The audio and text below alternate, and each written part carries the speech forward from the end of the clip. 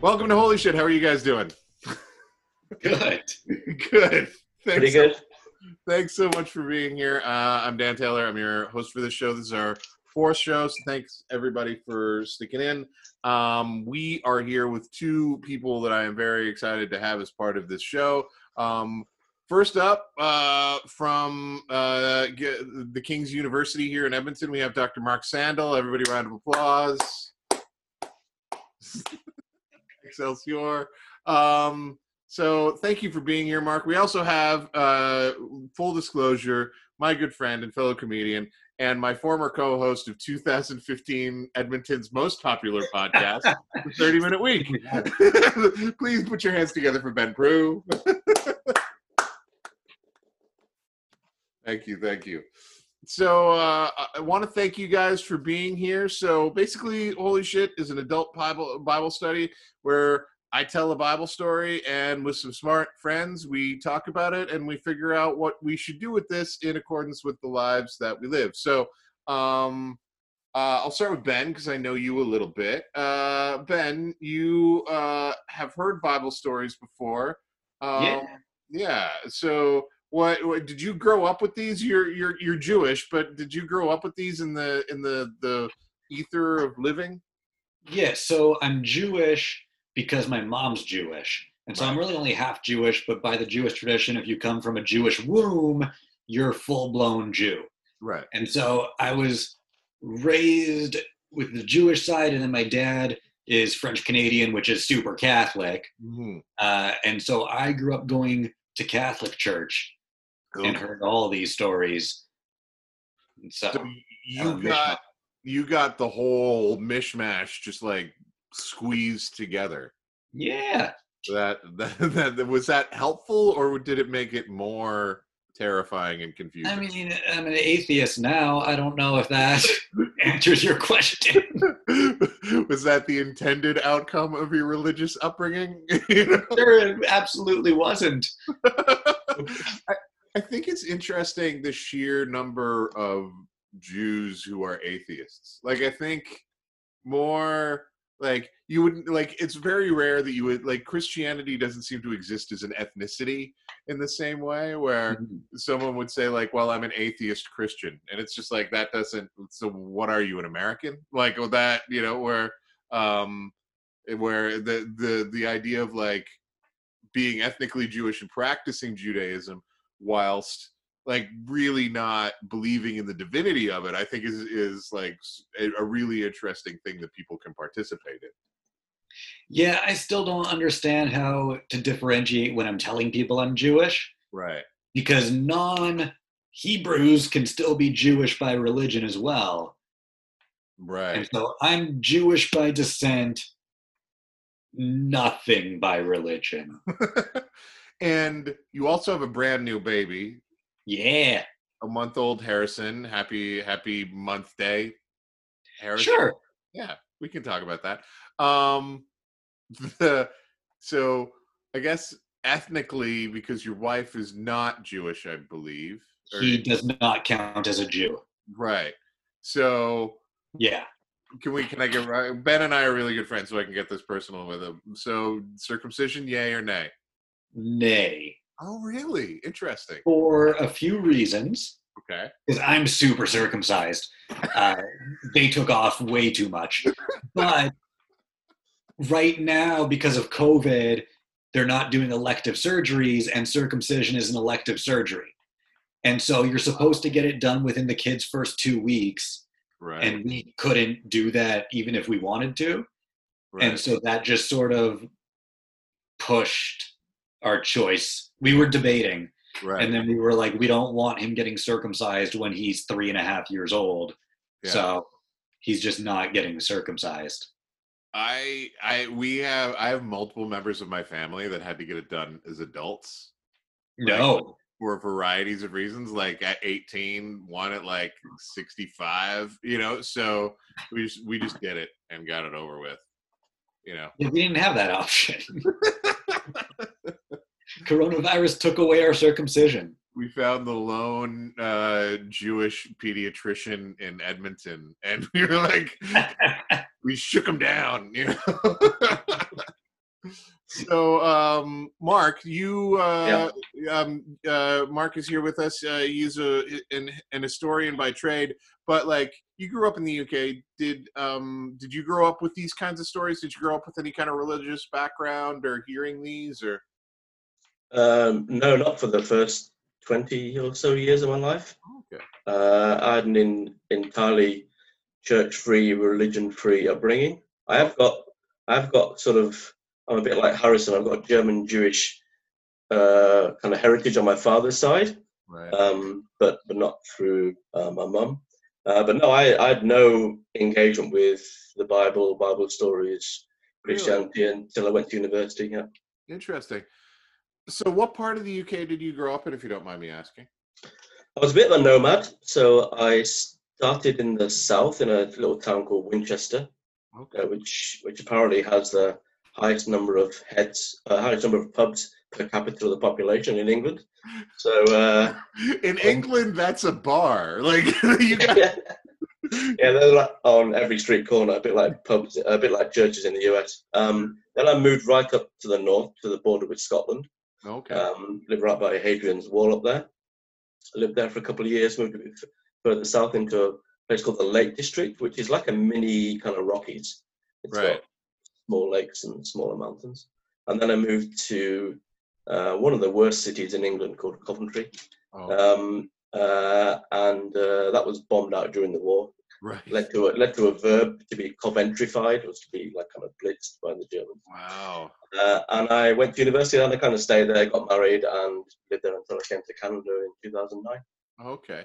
So I find the UK kind of fascinating because there is a state church technically in the UK, and I listen to a lot of British comedy. So, and it seems that the people there have at least are more familiar with at least the terminology of the Christian church than they are in North America. Is that fair, or am I just like getting the right London crowds who have attended the poshest schools? I think that's probably changed in the last 30 years or so. Okay. I think there was a general sense amongst the wider population of that kind of Christian heritage up to the sort of 60s and 70s. I think that's changed. I think that's diminished. There's been a lot of the kind of erosion of denominational identities. And also a kind of growing secularization too. And I think that's created a greater degree of sort of absence of literacy around those stories. Yeah. They're definitely not as well known from my generation below. Yeah, well, it's interesting to me. Yeah, and I think that echoes something that I've heard just like as I tell these stories, whether it be on comedy stages or wherever, even on this podcast, there's so many people that are like, what? What? And even some of them are so like like bowdlerized or child like made family safe in churches that even church people are like, wait a minute, that was in there. And it's like, yeah, it's maybe you should try like reading the text. Actually read it. Wonder of wonders. So cool. And we're going to talk about Abraham and Isaac today. And I mean, obviously I'm putting Ben on the spot and it's fun to put him in an awkward position because he has a young child that he has not yet perhaps dealt with the decision about whether or not he wants to sacrifice it or not. And but you also have children yourself that are a lot you have not sacrificed, I'm assuming. Not in my imagination many times, but in reality, no. So I have a 29-year-old son, a 26-year-old daughter, and a 17-year-old son. Do they all live in Canada, or do any of them still live in the UK? So when we moved out in 2009, my eldest son was 18, and he stayed there to study at university. We brought my youngest son, who was 7, with me, and we brought my daughter kicking and screaming when she was 16. Oh, wow. We bribed her with some very expensive hair straighteners, and that seemed to just grease the wheels enough to get her over the Atlantic. My son was at Leeds University in the north of England, and they did an exchange year with the U of A, which is really cool. So in his 3rd year at Leeds, he spent it with us here in Canada. Okay. And while he was here, he met a girl, and they got married in 2014. Oh, So wow. he's now at the U of A in the PhD program there. My daughter got married to another King's grad a couple of years ago. My son's starting King's in the fall. Oh, So wow. So the clan is staying close. we're keeping the Kings afloat. So So, quick question that I just like to ask anyone from the UK that I can ask. Like, what's your football club? Arsenal. Arsenal. Okay, cool. So, why you didn't like? It doesn't sound like geographically you were anywhere near there. Yeah, it was my dad. My dad's a Londoner, so he was Oh, okay. born and raised in London, and he was evacuated to kind of the Winchester area during the war. Okay. But I got it from him. And my youngest son is an Arsenal fan, but my eldest son is kind of, well, he's been written out of the will. I'll leave it at that. I won't say anything more, but he's It's not. not Tottenham. It's not Spurs, is No, it? no, it's not that bad. He's still alive, but no, he supports Newcastle. So Well, that's a harder place to be than even an Arsenal fan oh, right now. well, I've told him numerous times. He was about 5 when he made the decision. I said, look, you're going to set yourself up for a lifetime of misery and disappointment. Do you really want to do this? And he said, yes. So I said, okay. And he's lived with the consequences ever since. And Well, it's interesting because, like, I think often in North America, sports is beginning to act as the new religion, like the thing that we pass down to our children in a lot of ways. I think that, Ben, like, how many articles of Minnesota Vikings paraphernalia does Harrison own at this point in time? So far, 0. What? A lot down the. Yeah, do you know how expensive baby stuff is that he's going to grow out of in 2 days? We always just put our kids in, like, adult things because they fit them right away. Well, I will get him stuff when he grows a little bit more. For now, he can wear one of my 20-some Vikings jerseys. But you do plan to raise him as a Vikings fan, knowing that the Vikings are pretty terrible and have been consistently disappointing for. Yeah, because you're such an athlete, Daniel. I'm not against the Vikings. It's just like one of the most tortured franchises. Like, Yeah, it really was a bad choice on my part when I was a child. yeah, I like, lived with that decision. Did But, your dad warn you like Mark did? Like, No, my dad doesn't watch football. oh, So I had no guidance, and then I chose the Vikings. So this is a little bit on him. yeah. This is like just like his atheism. It's just kind of like left feral in the wilderness. yeah, it's another parental fail. Okay, so I'm going to start. We'll start story time. So if you guys want to strap in, we are going to talk about the story of Abraham and Isaac. Now, there's a couple of things that you. Hey, Dave Ray. There's a couple of things that you need to know about Abraham before we even get to this story. So Abraham is there's an incredibly important series of stories about Abraham. First of all, what we know about Abraham is that he came from the land of Uz. And the land of Uz was way, way far from where he ended up dying. And what's interesting about Abram is that his father Terah had been told by God to leave Uz and go to Canaan, which is present-day Israel, Palestine. And what happened was Terah made it to Haran, which is like about an eighth of the way to Canaan. And the text says that he settled there and he stayed there and he died there. So there was this weird break that happened with Terah. But then what the story goes is that God came to Abram and said, get up, leave the land that you leave your father's household and everything that you know, and go to the land I will show you, and I will make you great. And Abram did. And through the course of that decision of leaving his own households, going to this other place, God made him a bunch of promises. And one of the promises is that he would be, I will make you great, you will be great, you'll be wealthy, you will have, but most prominently, whoever blesses you, I will bless. Whoever curses you, I will curse, and I will give you children, as many as the sands in the desert and the stars in the sky. So he's and then all nations will be blessed through you. So God makes these massive promises to Abram, and there's a whole series of things that happens in Abram's life where he goes, a bunch of stuff happens to him. God changes his name from Abram, which means exalted father, to Abraham, which means father of many. But the one thing that doesn't happen to Abraham is he doesn't have any children, and he gets older. And he gets older, and his wife Sarah also gets older and older. And one of the things that we need to remember about the ancient world is that people knew where babies come from.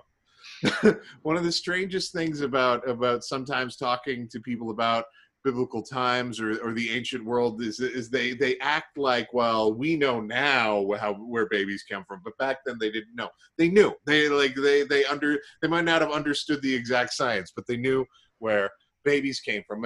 And they understood that as people got older and older and older and older and older, the idea of them having children as numerous as the sands and the desert and the stars in the sky becomes more and more and more and more remote. And then finally, there's another story. So Abraham has a first son, Ishmael, in another complicated story, depending on who you ask. But then he finally has this son, Isaac, and Isaac is Sarah's son. Sarah, in her old age, well beyond childbearing years, the story goes, gives birth to a son, and she names him Isaac. And Isaac means laughter.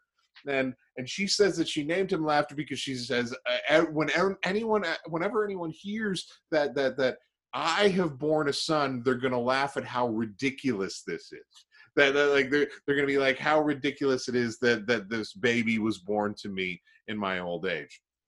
So Isaac is born and he survives and lives, which wasn't a given at the time. And the Bible says, and things go on. So Bible says, the story goes that sometime later, God called to Abraham to test him. And he says, and God says, Abraham, and Abraham says, here I am. And God says, so, you know your son, your only son, the son you love, Isaac? I want you to take him and sacrifice him on Mount Moriah at a place that I will show you. Now, already there's some interesting parts about this story because Abraham had at least two sons at this point.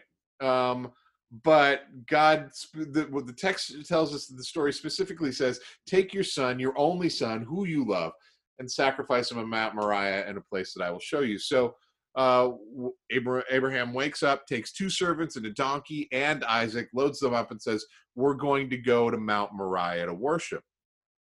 And at a certain point, a little bit of a distance from Mount Moriah, they get there. Abraham turns to his two servants and says, hey guys, you wait here with the donkey. Isaac and I are going to go worship, and then we're going to come back to you.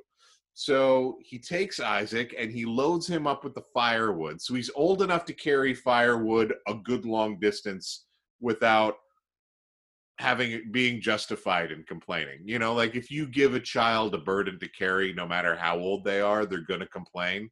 Like if you give my 12-year-old a backpack and say carry it to school, he's like, this is so. But anyway, so he's at least that age by this point in time. And they set off to go to the mountain.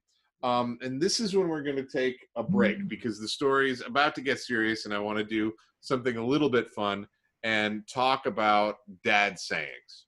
So, yeah, I had a bunch of sayings that my dad said that I was determined I was never going to say as an adult, mostly dealing with dental hygiene.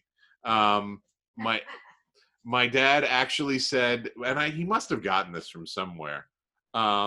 He actually said to me, be true to your teeth or they will be false to you. That was my dad's level of humor. And I was bound and determined that I was never going to say that as an adult.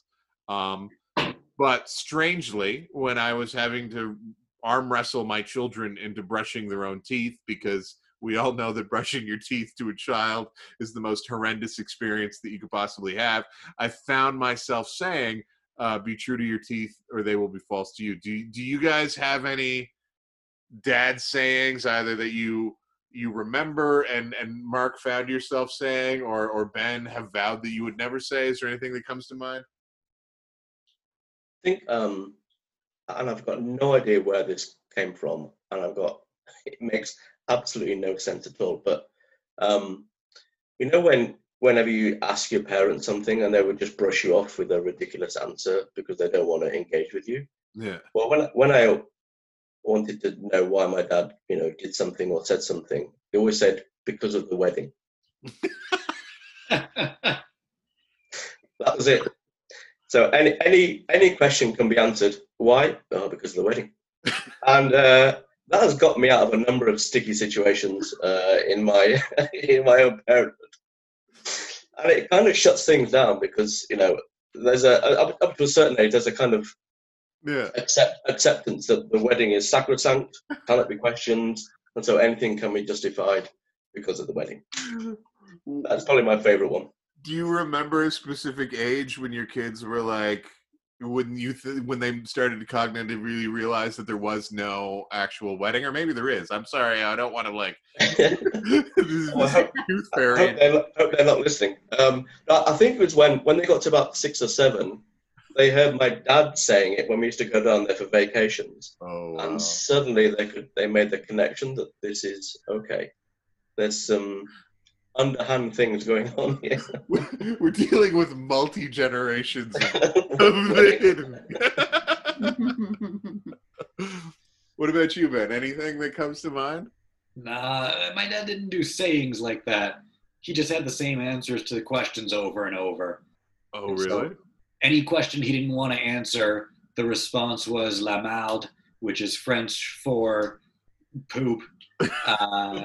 In a not so nice word. And so anytime we ask what shit on the show, it's in the title. Oh, okay.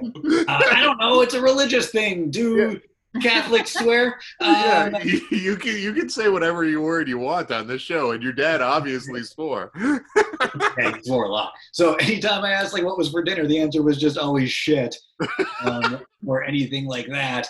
And anytime I did something he didn't like, he would say "Je vais te fourrer un claque," which just means I'm about to hit you. And that was my cue to stop. As your dad still lives in the area, right?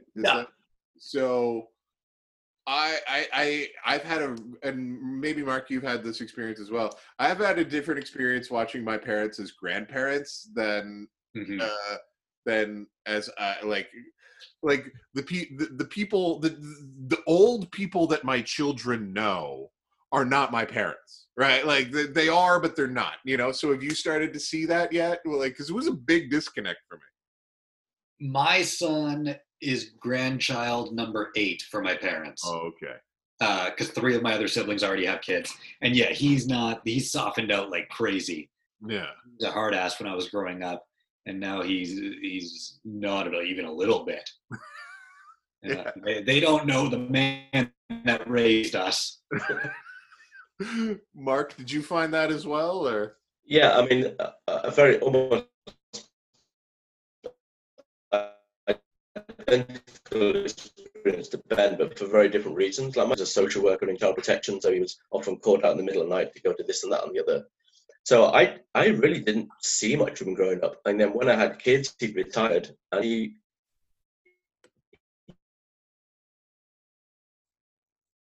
with his grandkids, because he spent hours with them, just did lots of stuff with them, and it was great for both him and them. And it was really nice for me to see. But yeah, I didn't have those memories with him at all. Yeah, it is interesting. Like, and I think that there was. I think that there's a weird thing that just happened in, this is my theory. There's a weird thing that happened in our century, particularly, where like so I'm 42, all of our grandparents were either present during or individually affected very much by multiple world wars and a Great Depression, so, my parents didn't experience that directly, but they had parents that were just like out to lunch, in so many different ways. And then, so it's not like my dad was taught how to parent well, he was sort of like, I white knuckle and I go to work and I bring home food and money and that's good enough, right? Like, he Yeah. was, and which is strange because I like I like he's grown into it, but I think that it's just like, and he did the best he could, and it's just amazing watching him. And my dad is probably watching this, so I'm not, but like I just think I think it's interesting how connecting that. For me, it was a really big thing to connect those dots emotionally. That it's like, oh wow, okay, so an entire generation of people had undiagnosed, untreated, ignored PTSD. They all raised kids, Yeah. and now we were all mad at them for not knowing how to parent perfectly. And I'm like, that's super unfair. Right? Oh, man. So mine was less of global things impacting, and more that I just realized one day that my parents had 5 of us, which sounds awful, and because childcare is so expensive, my mom was a stay-at-home mom for a super long time, and my dad started his own company the year that I was born. Wow.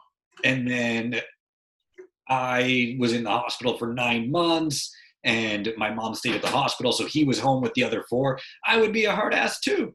Right. And he had to work and make money for the whole family and support, and I think it was different expectations on people back then. Well, and not only that, like, they were so young, like, I got married at 24. My parents both had their first kid at 24. It's just like, oh yeah, you had no idea what you were doing and no one to help you, right? Like, I don't know.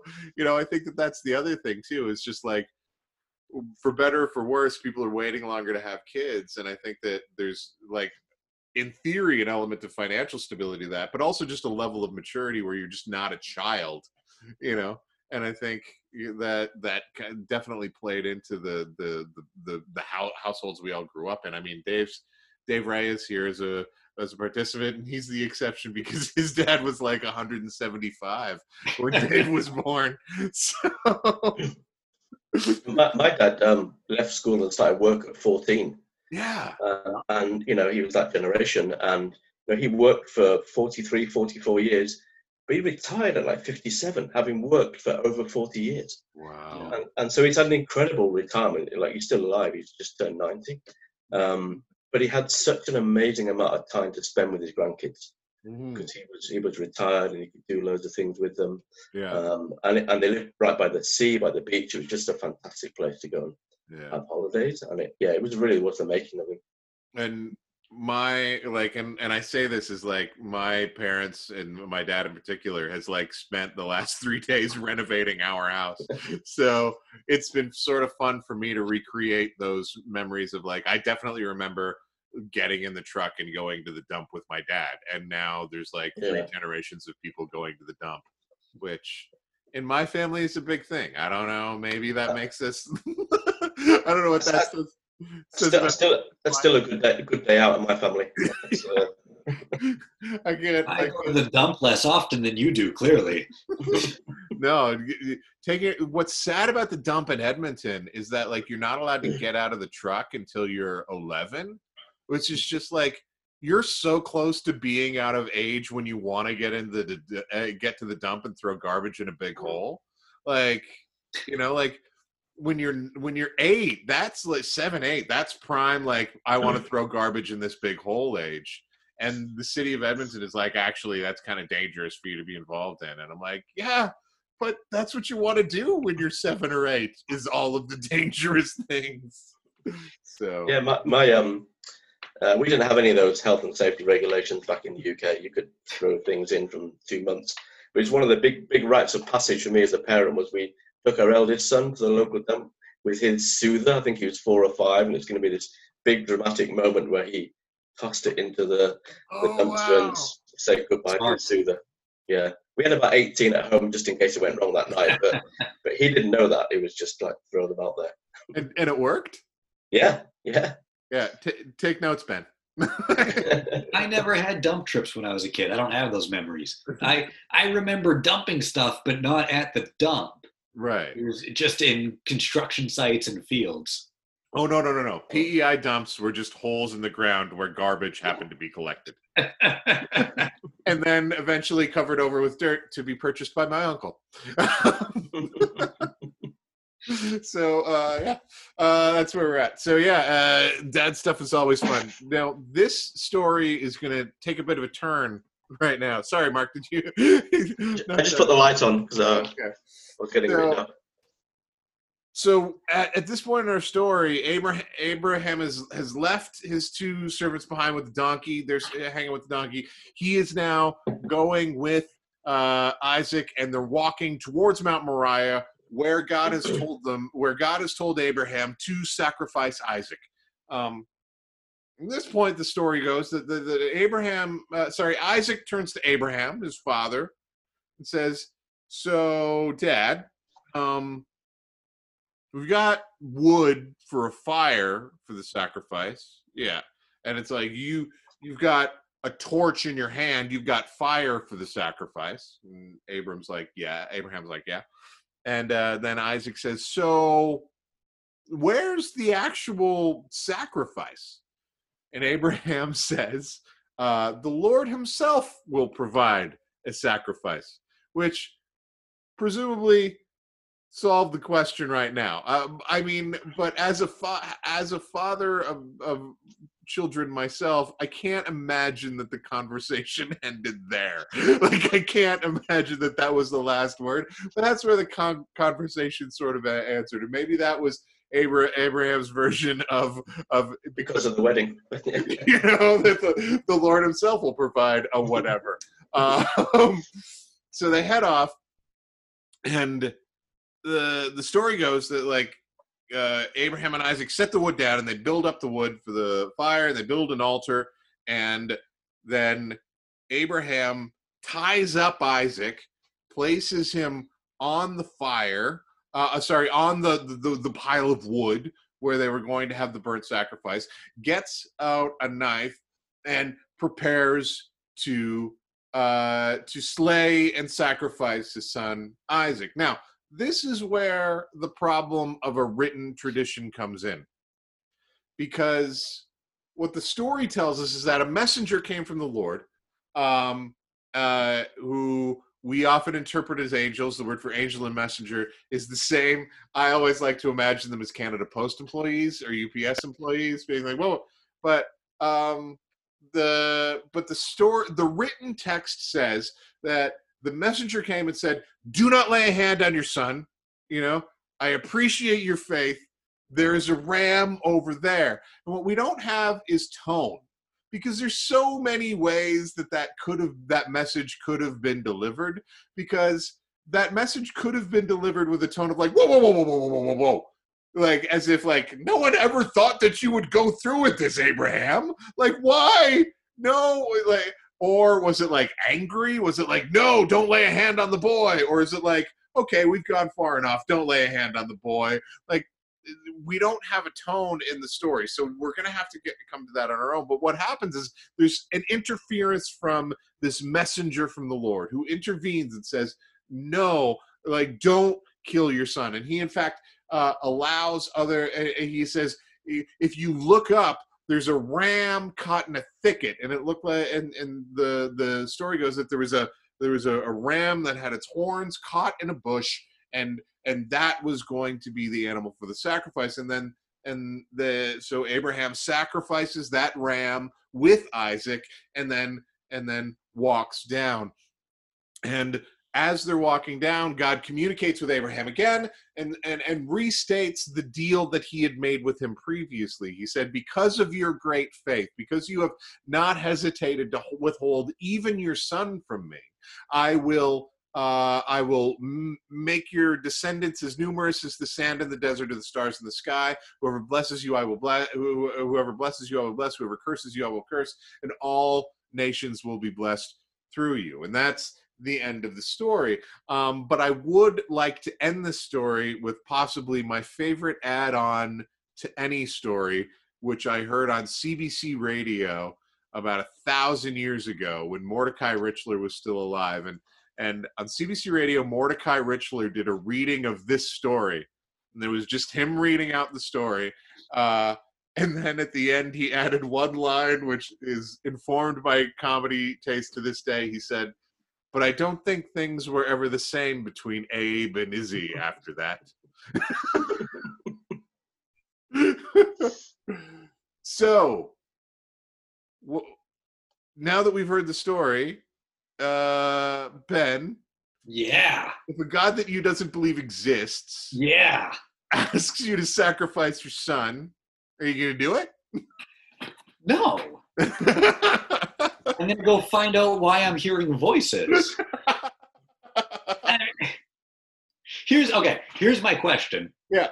Because this, I accept the story for what it is, and whether you believe that it's a real story or written for a message, whatever. My question is, why are there so many stories where God is demanding that people prove their faith in such a bad way? Why can't he just be like, "Hey, do you like me?" Right. And not demand that they murder children or rams to show, like, if somebody today were to kill a ram and then just leave the carcass there, people would be like, "Hey, that's a dick move, man." And if he said, "I did it for God," they'd be like, "That's an even bigger dick move. Didn't he make that ram?" Well, to be fair to the ancient people, they always ate someone always ate the sacrifices. There was very few things that were just burned in completeness. Like it was also a way of having a feast, right? Like you're going to cook it anyway. So this is a way that we're going to cook it as an offering to the god or gods who in theory enjoy the smell. That was part of the ancient world approach to these things. But yes, like this is interesting because this story happens. What's interesting between our world and their world, when this story was supposed to have happened, no one in the ancient world would have been like, "How ridiculous to sacrifice your children to a god," right? Like that's not the surprising thing about this story to them. They would be like, "Right, child sacrifice. That's totally a thing. We do that." Like so. I find it interesting how morality moves in the sense that, like, I don't think that there's a contemporary hearer of the story that isn't shocked by Abraham's behavior, right? Like, I think that that's a real part of what's going on. I don't know. What are you thinking, Mark? Well, yeah. I mean, as an historian, you're trained to think about context and audience, and how would the ancient peoples have heard this, and what are they hearing? And I think very much that idea that this notion of sacrifice as being central to that whole kind of religious tradition and religious experience. Mm-hmm. I think the thing that perhaps interests me a little bit is this idea of the living sacrifice versus the willing sacrifice. And that Abraham is not called to sacrifice himself, he's called to sacrifice something which should be, or perhaps was, the greatest thing that had ever been promised to him. Mm-hmm. And so what is the kind of hierarchy of sacrifices? What's the most meaningful sacrifice to someone in that situation? Well, and I think that that's a really interesting thing. What is the most... What is the greatest thing that you could give up? And I think it's pretty obvious, given the context of the story that we're given, Abraham's background being that he's been promised children, and this is the miracle child, right? Mm-hmm. So now that you've been given the miracle child, now sacrifice the miracle child. That I think all of us, and this in a way that transcends culture and history, can understand the cost of what's been the cost that Abraham is being asked to make. I think it's interesting which brings into the idea of like living versus willing sacrifice, because three religious traditions tell this story. There's the Christian tradition, the Jewish tradition, and the Muslim tradition. And all of them have different takes on it. What I find interesting about the Muslim interpretations telling of this story is that their version of the story has Abraham telling Isaac from jump that, like, well, God has asked me to sacrifice you on Mount Moriah, so we're gonna go. And Isaac or Ishmael, depending on who you ask, who's discussing, there's a disagreement with that even in the Muslim tradition, but that he willingly goes along, right?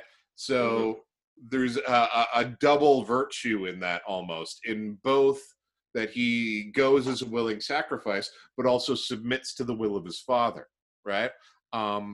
Now, for most of us in contemporary North America, even that is kind of crazy. Like, you wouldn't, that, like, the idea of submitting to your father as he goes to sacrifice you to a god, that's even so far beyond our moral understanding of the world that it's difficult for us to grab a hold of, right? Yeah,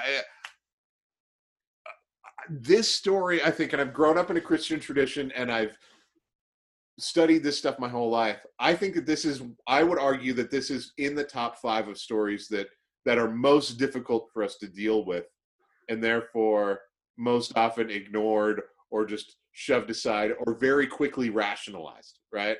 Because in the Christian tradition, what we tend to do with it is that we either either try and make this that, like, well, Abraham believed right away that God would be able to resurrect Isaac, therefore he didn't mind killing him, which to me is really psychopathic.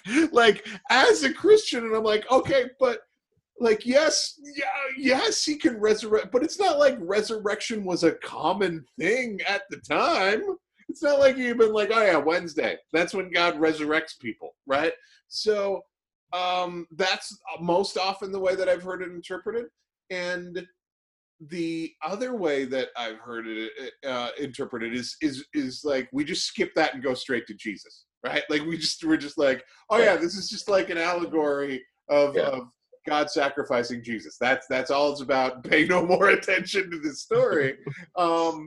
But given its prominence in the way that it keeps getting told and retold, I think it is important. What do we do with this story? You know, like, does Abraham have any justification in any of your minds? Like can either of you give me, and maybe Ben, most because you probably most disagree with them, can you give me any justification where Abraham could come to you and be like, well, I did this because, you know?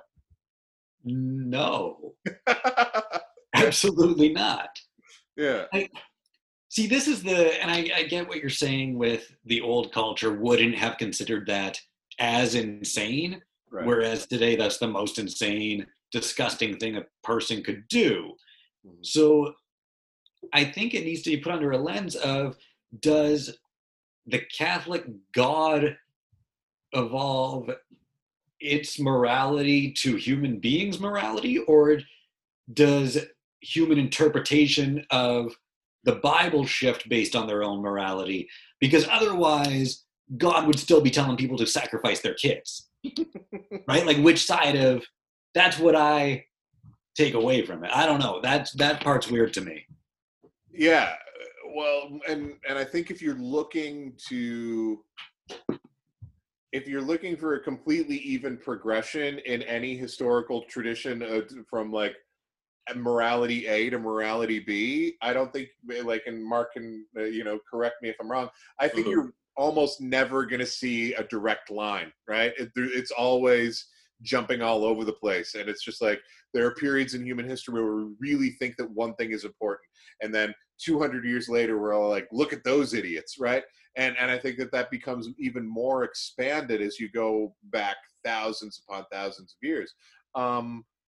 Like, I think that the idea that would have been held, there's a lot, I just think it's interesting that there was a time in human history where you would have told a story where you could have told a story of a version of this where God said to sacrifice Isaac, and Abraham just goes and does it, and they're like, end of story. And they would have been like, okay, like that. Yep, that's the way that the world works. I don't know, Mark, do you have any thoughts about like the kind of moral arc of cultures or traditions?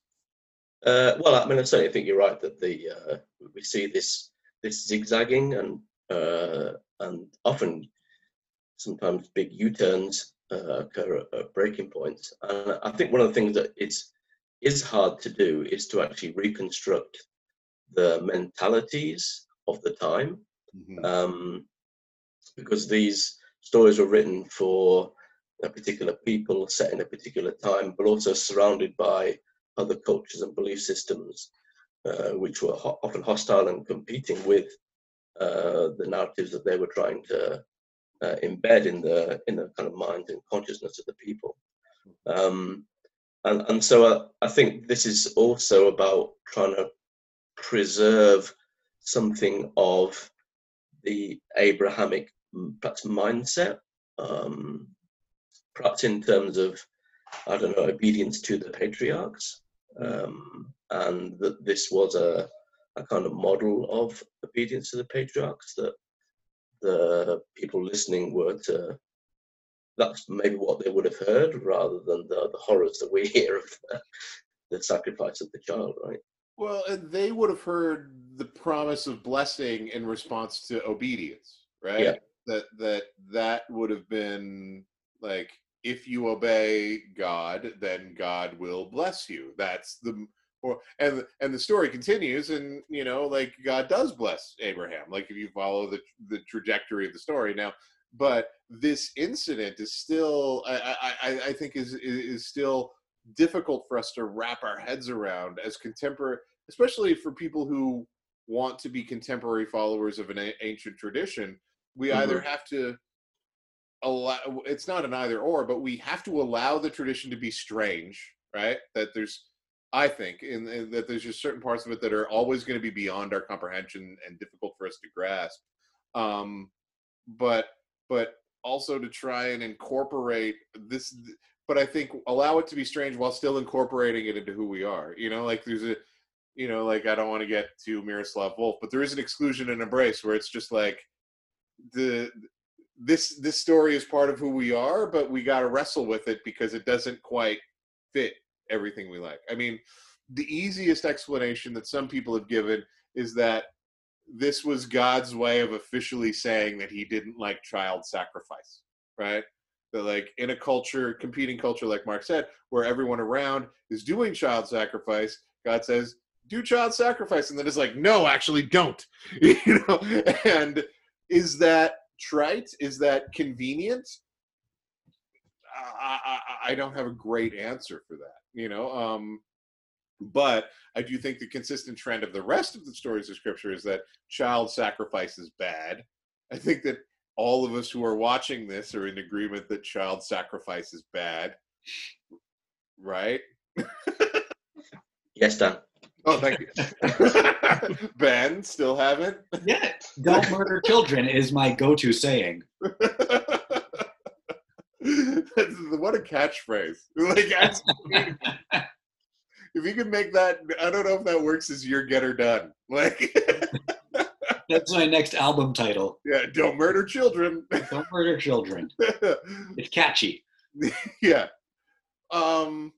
Yeah, I think it's I think it's so I think it's like I picked this story obviously to put Ben in an awkward position, which isn't really that awkward, but also just because like I find this one of the hardest stories to wrestle with, right? So what would be the modern day version of this story? If it were written today with the same message behind it, what would be the modern day approach? You turn off the Wi-Fi for your kids. Yeah. Well, and that's difficult to grasp because if we're going to do that, then we have to agree on a moral of the story, And what I love about this collection of stories that is so influential is that they almost never tell you the moral of the story, right? Which means that and this is me being extremely Protestant, it's a living document. It is our job to continually wrestle with the text and ask ourselves the question, so what is the moral of the story? what is the story trying to communicate with us now? And by extension, that means that some periods of history, there's not going to be a corollary, a moral corollary for us. Like, I wonder, and I say this as a person who deeply loves the Christian tradition, if there aren't times in human history where it's just like, we don't know what to do with this. We're keeping it because it's a valuable document, and for almost 2,000 years, we've agreed that these are our stories. But for this period of history, we just don't know what to do with it. So, I think I'd like to think, there's part of me that appreciates the humility of that view, but I am also torn by the fact that, like, I think we do forms of child sacrifice today, right?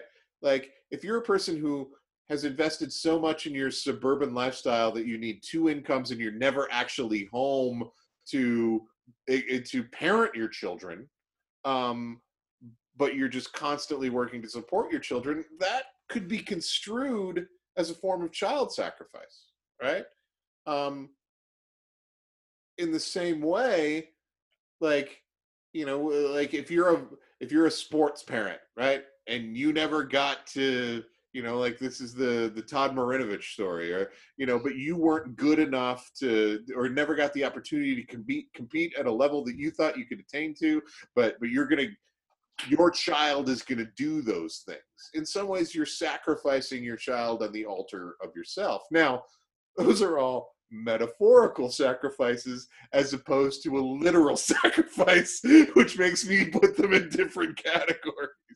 I don't know. What do you guys think? Like, that's what we're here to do, is like, what would the moral of this story be for contemporary time? And I think one of the interesting things, if you take story as story, is to think about, well, with whom do you identify in this story? And how does the story look from the perspective of A, Abraham, B, Isaac, C, the messenger, D, the servants?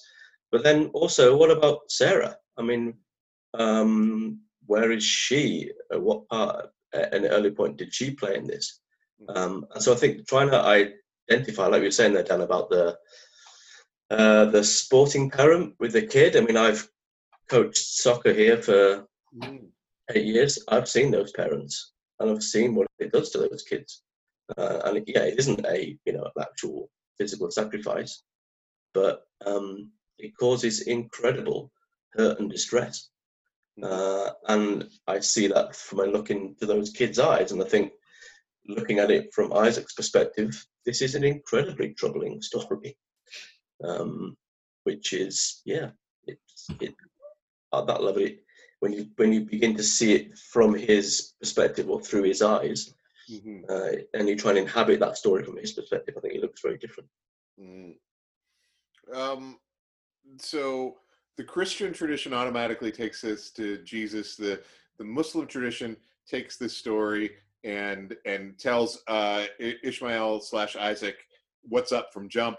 The Jewish tradition I find interesting because they kind of tell the story as if Abraham and God are playing chicken with each other. Like, they're both testing each other's faith and morality. Which is sort of an interesting dynamic to look at, because they, like, so if we're going to do what you asked us to do, Mark, identifying with Abraham and saying, like, well, I'm going to test this God to see how moral he really is. And if this is his expectation, then I'm no longer going to follow him. Is it fair to take that from the story? I don't know. I mean, the version I'm most comfortable with is that this is God's way of telling people that child sacrifice is bad, but also memos work. Like, that's, like, I know he did that multiple generations and hundreds of years later, but, like, you could just be like, by the way, every time a child is about to be sacrificed, there's some sort of divine intervention. Like, people would figure it out eventually, right? And it's like, because if we believe, the story has us believe in a completely sovereign God. And I think that makes it difficult for us to be like, well, how come every time all over the world, every time someone raised a knife to sacrifice their child, they weren't struck dead by lightning? That happens 3 or 4 times. And then people are like, I don't think we're supposed to do that. maybe. Like, I don't know, Ben. What do you think? Yeah, and that's the part that always catches me is the larger picture where, within the Bible, God talks to one dude, but this dude's over here just killing his kid for fun, and nobody's talking to that guy about it. Mm-hmm. To me, the game of chicken makes the most sense. Right. To see the pushback, because a regular common sense human approach would be like, hey, if that guy wants me to kill my son, probably not the dude that I should follow. Right. So let's see how far he'll push that. That makes the most amount of sense to me. And it makes it the least amount of screwed up as a story. Yeah. I'm with you on that one. I do like that version. But again, what I love about the story is how open it is. Like all of these, there's room for all of these interpretations to exist. And I think as these stories are so influential on us as a society, it's really important for us to be like, okay, so what do we do with them? Which leads us to it's about ending time. Leads us to kind of the closing conversation that we have. And what we do with all of these stories is we ask ourselves the question, should we tame it? Should we toss it, or should we turn it up? So define that how you will, but in my mind, taming means we should accept some of the values of this story without completely embracing it. Should we toss it, which means like this story should be confined to history and never told again? Or should we turn it up? Should we like tell this story more and more and louder, because it's something that we should be paying attention to more? Do you guys have any thoughts or feelings on that? I mean, my personal opinion is turn it up, for the same reason that we don't hide away the fact that Hitler existed. Right. Forget history and it's bound to repeat itself. So if this is in fact history, ignoring it probably isn't going to be the best thing moving forward. Mm-hmm. And taming it downplays the severity of it. Mm. So instead of shying away from it, play into it and say, this is why this isn't okay to murder kids. And then the extensions of the actual morality of it, and to play into the fact that, here's how different religions look at it, here's how it's interpreted in different ways, because most pastors, let's be honest, are not going to give the Catholic, Jewish, and Muslim version of that story. Right. They're going to abide by the story that they know from their book. Yeah. Having the three different versions is a better way to approach it in my mind. And so that to me would be the turning it up. What about you, Mark? No, I completely agree with Ben. I think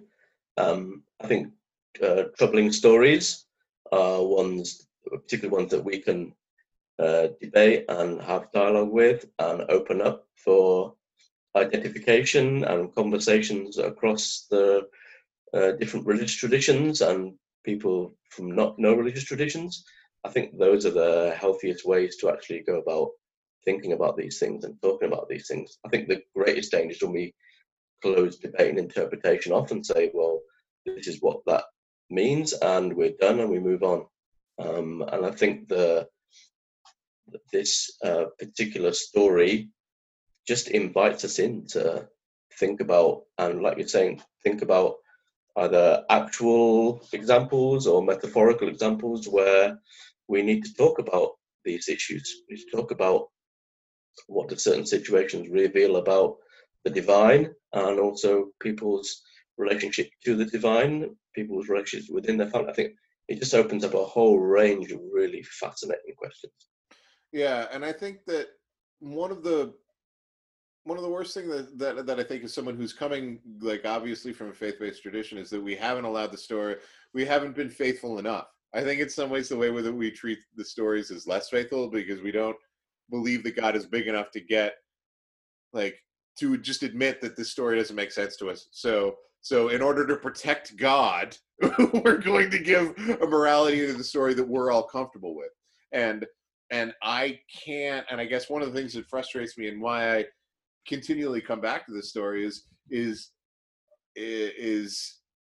because this isn't one that I can moralize away. And if I'm going to ask myself the question, tame it, toss it, turn it up, there's a part of me that really wants to toss it, because it would be easier to be a follower of Jesus and be like, I believe the Bible, if this story wasn't in there. Because I feel invited to identify with Abraham, both as a follower of God and as a father. And yet I find myself in, like, the Jewish tradition being like, if this is what I'm called to, then no. But in the Christian tradition, we also have the idea that, like, well, God did this, right? Like, that's the story. That's what as horrific as this story is, this is the story of Christianity. Only the story of Christianity, they follow through on it, right? Like, the story of Christianity, God doesn't provide his own ram to substitute. You know, he follows through on it, and I guess that's one of the most difficult things for me to grasp about my own Christianity is, like, is my tradition the most immoral of faiths? Because at its core is an act that I think is fundamentally immoral, right? Because, and I get the trolley argument, and you're all smart enough to get that, right? But, like, it's still a really difficult thing to wrap your head around. So my instinct is to toss it to make my life easier. But that's rarely a good idea, right? The things that make my life easier are rarely what's best for me as a human. So, yeah, I don't know. I think it's a fascinating one. There are some people participating in the live show. Do you guys have any questions? If you either want to type them, or Teddy, if you want to plug them in so we can, does anybody have any questions? Teddy, are you out there? I'm here. Sorry. Okay. I was just being quiet. Okay. No, that's fine. No questions? We're good? Okay. Oh, my mom is typing something. This could take a while. I'm going to have to edit this out later.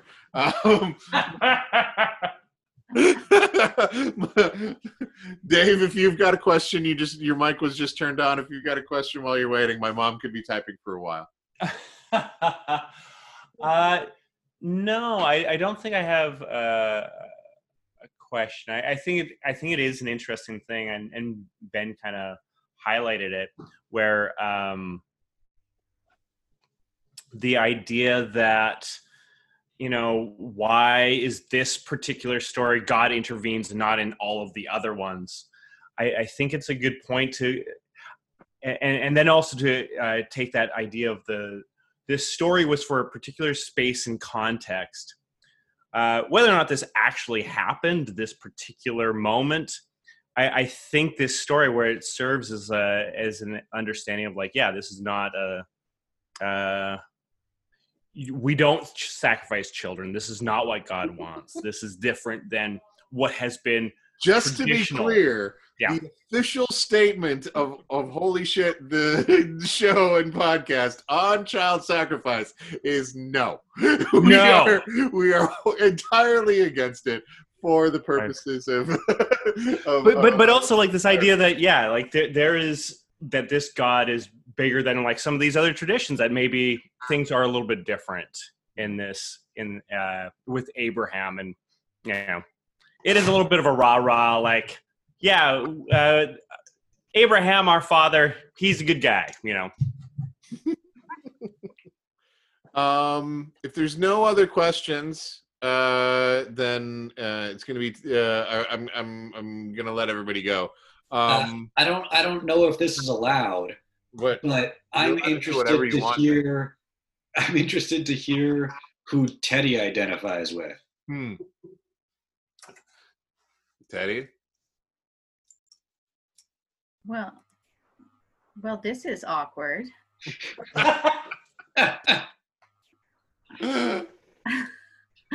mean, I don't know that I really. I probably identify with Abraham, just because I probably in reading any story, more identify with the hero or the main character of the story there, and just that perspective, and how difficult that would be to have this promise that was given to you. Like, this child is supposed to be the promise. This is supposed to be the stars on the, like, God promised that your descendants would be as numerous as the stars in the sky. And then how is this going to be if you want me to sacrifice him? And I think that Abraham had, like, in the story in the Bible, Ishmael being in some ways taking God's promise into his own hands by, like, having a child with a woman who wasn't his wife. And then you have Isaac, who is this promised child that's a miracle child, that was ridiculous. And then now you're called to give him up. But that just doesn't make any sense. Why are you laughing, babe? I was laughing at my mom's iPad making noise. Oh, okay. I can quiet her again. This is the only time ever. So yeah, I don't know how you would be able to do that, like, faithfully, like, to even take the trip up the mountain, and to imagine trying to have a camping trip with your kid while you were hiking up a mountain to sacrifice him. Like, that just seems like the most sad and morbid hiking trip. And I've been on, like, out trips, like, days long, of carrying all your own stuff.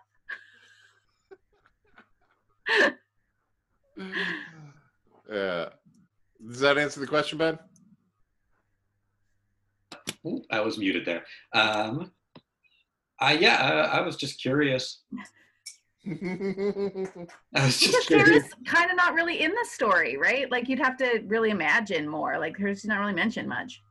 Mm-hmm.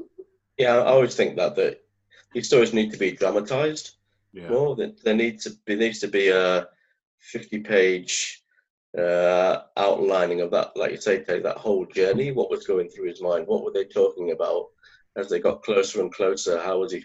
I've got images of Lord of the Rings and Frodo and the ring, and heading towards Mount Doom, and getting darker and more oppressive, and just the whole thing kind of just bearing down on him.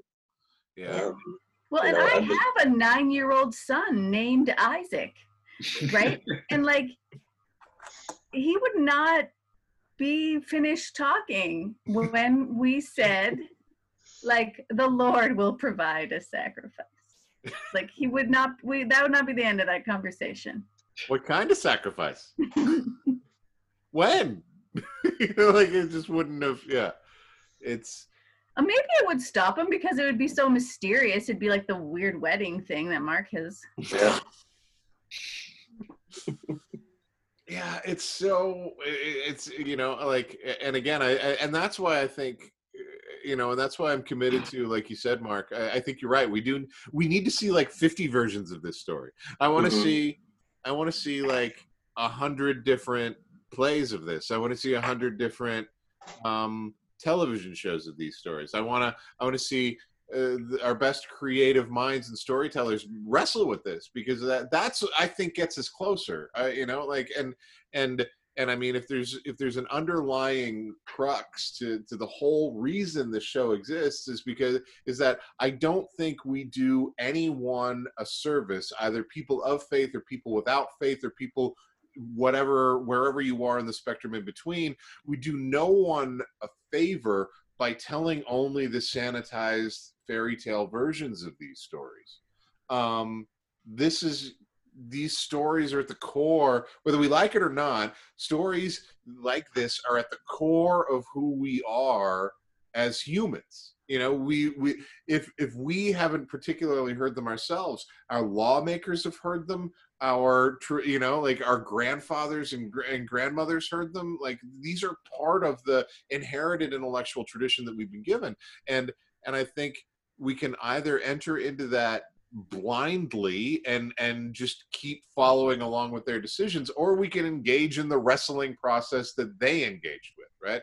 And I think the only way that we do that is by doing the spade work of telling the story and being like, what does that mean? I don't know, like, but like having conversations where people over whatever beverages they choose, like depending on what part of the world you're in or what religious tradition you follow, like over whatever beverages or your part of your culture, being like, well, what does this mean? And arguing about it and fighting about it. And I think that like if there's a reason why this exists is so that conversations like this can happen. So I'm totally stealing the last word, and I'm not letting any of you talk again, because that's going to be my clip that is going to be bombarding you on Instagram for the next 6 weeks as the commercial for this show.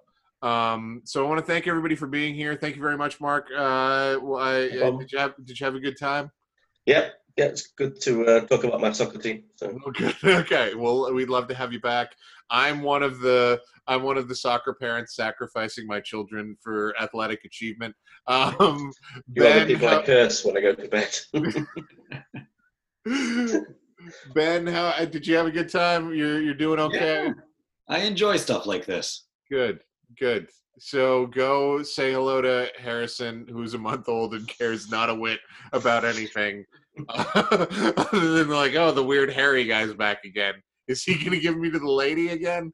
Sometimes I put him on my chest and he tries to suck on my nipple. Yeah. And then I have to pull hairs out of his mouth. Aww. Babies are so cute. So thank you very much, Dave. Thanks to everybody else that was participating live, and for everybody who is hanging out via podcast. We will see. What's that? Next week is up in the air, but are a little bit.